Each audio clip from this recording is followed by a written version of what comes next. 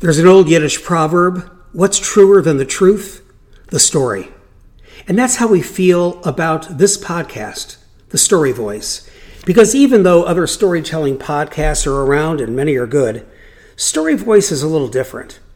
You see, to us, stories, personal and traditional, stretch the boundaries of the human heart.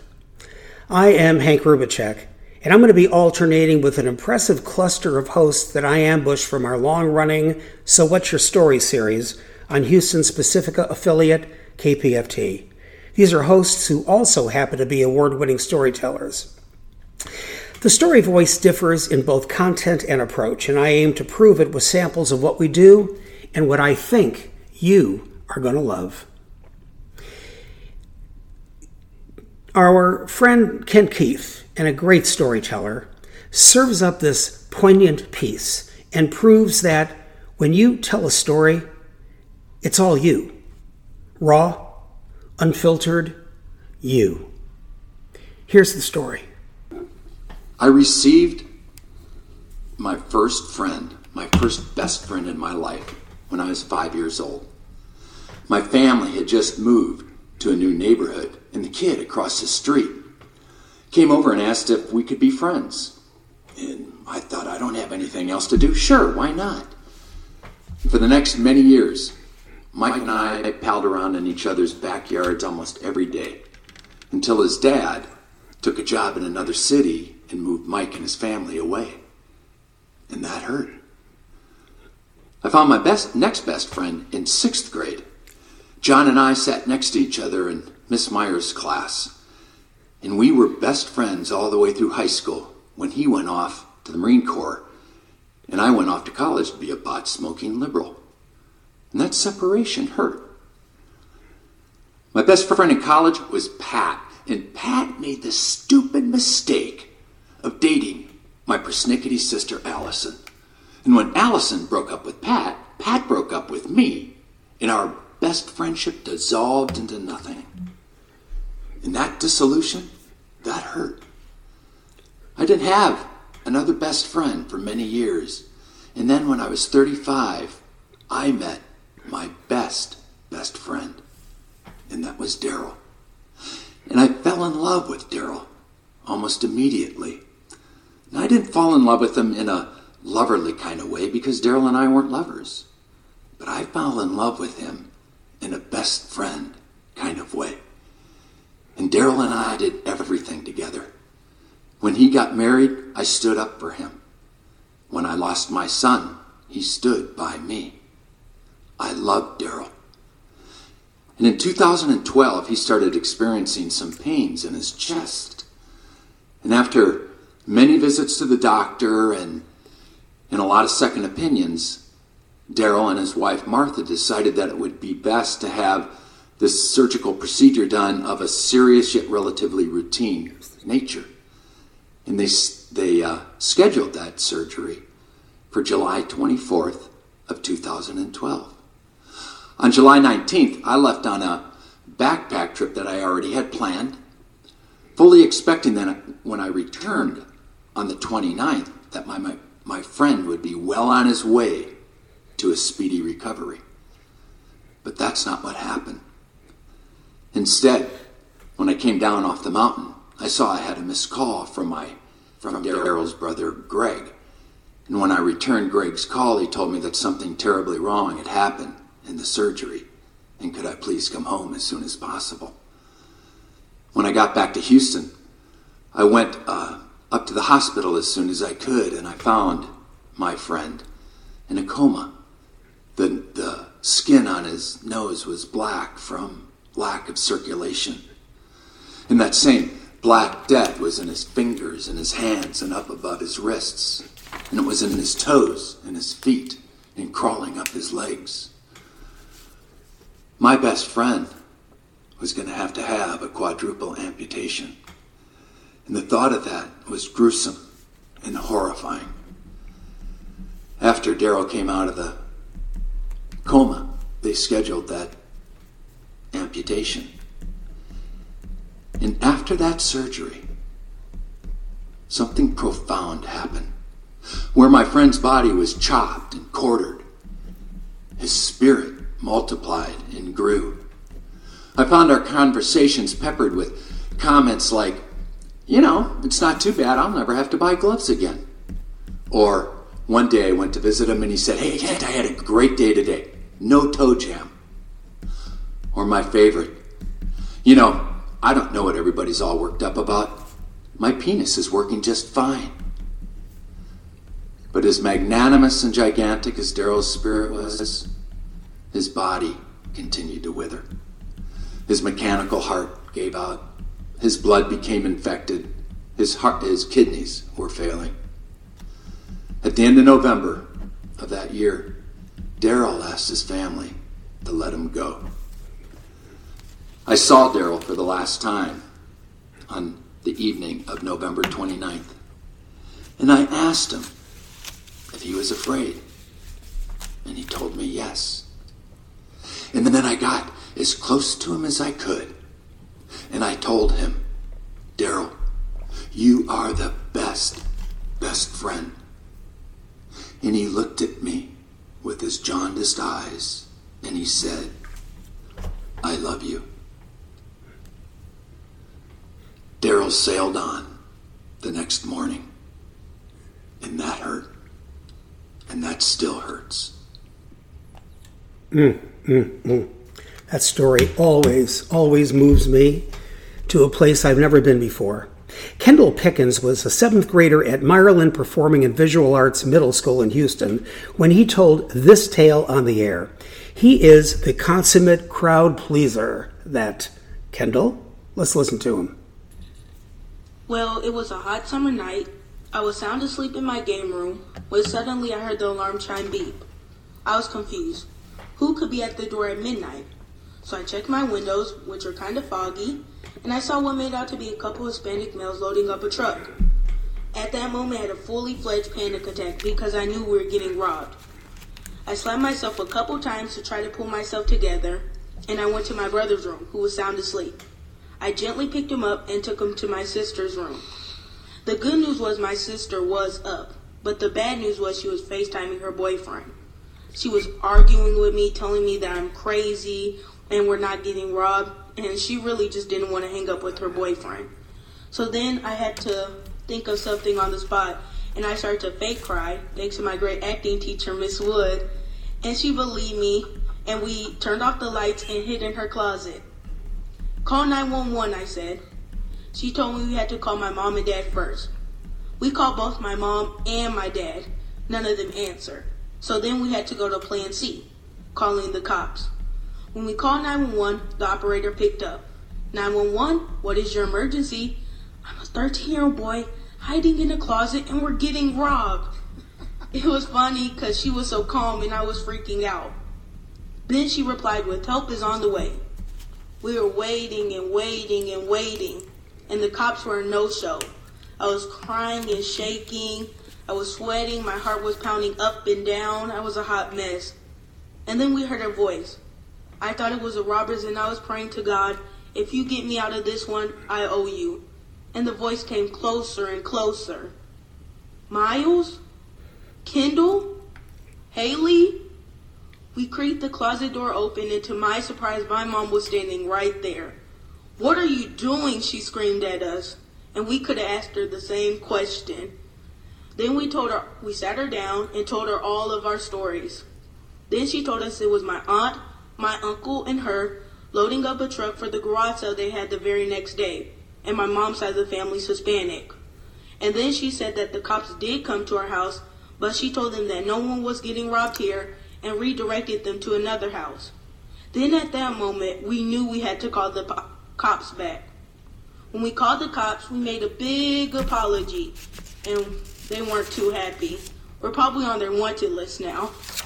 And all my mom had to say from this whole entire event is, thanks for racial profiling me, Kendall. I laughed, but it was sadly true. Then I told my mom one thing.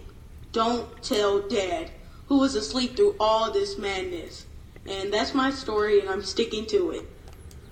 We love showcasing our kids, bright, creative, and articulate. Expression isn't just important to those of us on the Story Voice. It's everything. Well, Kendall is a character not unlike 5-year-old Tommy, with an insatiable curiosity.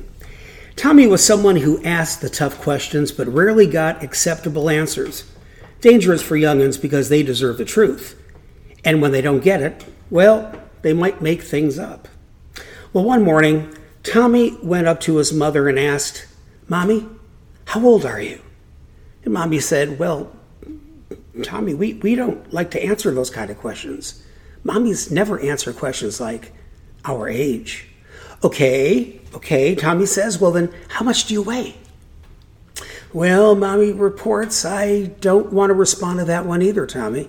Mommies don't like to talk about their weight either." "Okay," Tommy's getting a little frustrated. "How come you and Daddy got a divorce?" Well, Mommy concedes, "Well, you know what? That's a pretty good question. And one day, I'm going to explain it to you. But right now, you're much too young." Well, Tommy is just upset as can be.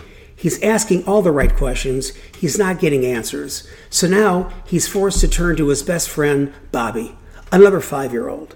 And he asks Bobby, "Bobby, do you have a hard time getting answers from people, especially your mom?" "Oh, yeah," Bobby says, "but you know what? My dad's a police officer, and he knows how to get information from everyone. All you have to do is take a look at their driver's license, and you'll know everything there is to know." Well, they're best friends. Tommy believes him. So the next day, Tommy gets downstairs, digs into Mom's purse, and then walks up to her proudly before breakfast and says, "Mommy, I know how old you are." "Well, Tommy, now I told you I wasn't going to tell you that information." "You don't have to. You're 32. "Well, that's a pretty good guess, Tommy." And Tommy continues, "I know how much you weigh." "You know how much I weigh?" "Tommy, I told you that I wasn't going to respond to that." "Well, you don't have to because you weigh 118 lbs's. Not a bad guess, Tommy, not a bad guess. "And I know why you and Daddy got a divorce." "Now, I told you, Tommy," in a demanding way, "I am not going to explain that to you. You're a young kid. You're 5 years old. You're never going to understand, but one day I'll explain it to you." And Tommy replies, "Mommy, you don't have to. I know why you and Daddy got a divorce. Because you got an F in sex." Okay, now you're saying, that's no joke, that's a story. Right, but it's also a story. You see, everyone is a storyteller. We just need to make sense out of the world, so we use words and gestures to create symbols, images. See, if you like to tell jokes, for example, well, use it as a method to develop your telling skills. Capture your listener's attention. Be sure to have a beginning, a middle, and an end. Conflict creates the plot and the core of your story. The story had a punchline and ending, but every story needs a solid conclusion. Might be a funny one, might be sad, might be confusing or frustrating, confounding or unexpected. Some stories have happy endings. Some don't. You know, another way to build up your telling skills is to go to www.houstonstorytellers.org. Now, you don't have to live in Houston or even come close in order to experience the best storytelling group in the land. Just go to its Zoom link on the site, and from 7 to 8:30 Central Time on the 4th Tuesday of every month, you're going to meet and share stories with the greatest group around. You know, I delivered this story when my childhood friend died a couple of years ago. Being in the world of storytelling is great because you make so many friends, and I love them so dearly. It's so fabulous to meet these great friends. And it always reminds me about how you cherish your friends as you get older. I had that kind of a friend. Mike was his name. And Mike died 2 years ago. It was amazing that, frankly, he lived as long as he did. He had a kidney transplant. He had small cell lung cancer, both lungs, heart transplant. He was a mess. But he was strong-willed, and he made it as long as he could. He and I were very close. We saw each other in school all the time. We met each other when we were 4 years old in nursery school. We went through elementary school, nursery school, elementary school, junior high, high school. After that, we talked every month when we were in college, and then when we became bona fide adults, maybe every few months, but never more than 5 or 6 months, until he was placed in hospice. Then I called him every day. I called him because I wanted to go through memories. I wanted to share thoughts with him. I wanted him to know how I felt about him. And there was no better way than to go through memories, to talk about times that meant so much to us, that defined us, that explained who we were. The last night of his life, I didn't know that this would be the night that he would die. It was the last night of his life. And his wife, Randy, who I also knew very, very well, good friend of mine too, told me, Hank, when you talk to Mike tonight, he has no energy. He doesn't have much time. He won't be able to respond to you. So I'm just going to put the phone to his ear, talk to him, but don't expect a response. So I got on the phone and I said, Mike, do you remember Mrs. Bradford? When we were in kindergarten, she was awful. What a terrible person she was. You know, we thought she was about 95, but in reality, she was probably 35, and she was really abrupt. And I told him, Mike, you remember that I was really nervous about school. My mother, as a matter of fact, had to meet me by the door of a classroom because it had a window, and I had to watch her for a while as I entered the class, and she had to stay there a while until I felt comfortable enough in class, and then she'd leave. So one time she wasn't there, and I got so nervous, I peed in my pants. And then Mrs. Bradford turned to me and said, "Oh, Henry!" Mike, do you remember that? Now, he's not supposed to say anything, right? The phone's to his ear. He has no energy, nothing. And suddenly, I hear him say, "Yes, I remember that. You embarrassed the shit out of me. I tried to explain to people that you couldn't help it. And then I told them I didn't know you. But it was too late. We were friends." My belly laugh it was louder than the law allows. I don't think I ever laughed that loud. And he laughed. I could hear him. Randy was surprised because he wasn't supposed to be able to say anything. No energy. But it's amazing what love can do, what friendship can do, what that moment can do. And then I said, "Mike, I love you. And let me know when you can that things are okay. Give me a sign." And I said nothing else. And I left him. 3 hours later, Randy called me and said, Mike passed. But, she said, he smiled. He was smiling. I don't know what you guys were talking about, but whatever it was, it made him smile. And I thank you for that. And I said to Randy, no, I thank him for that. Remember, a few months after that, I'm in a restaurant, and I go to the restroom, and I'm at a urinal, and next to me is a really older gentleman, much older than me, and he looks at me and he says, "Oh my God, I almost couldn't hold it, and I haven't peed in my pants since kindergarten." I was looking up in the sky saying, "Mike, is that you?" Thought it was a sign, but it wasn't. The real sign is that he gave me an opportunity to experience that episode so that I had something to share with people. A moment of my life that I could share with you that I will never forget. You know, for so many, myself included, storytelling is a way to let that moment frozen in time to unfold and thaw. Stories can take listeners on journeys and return them safely to the present. Each of us are born like a blank page, and each page contains space for a story. Our life is a story.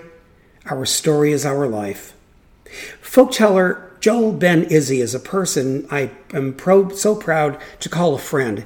He serves up messages about life through so many folk tales that offer more than just a parable. They tend to validate who we are as human beings. Let me tell you one of my favorite stories about the cricket. Once when the world was young, there lived a cricket who dreamed of jumping to the moon. He wanted nothing more than to look down and see the earth. Night after night, he jumped as high as he could, occasionally reaching the low branches of a tree, and sometimes even the upper ones, but he never came close to the moon. The other crickets who lived in the valley scoffed at his foolish notions. The moon, they laughed, ridiculous, impossible. Undaunted, he kept on jumping for the moon. Over time, his knees grew weak from too many hard landings. He could no longer jump, nor play his evening songs. The other crickets all told jokes about him. Still, he kept on trying, climbing slowly up the trees until the day he died.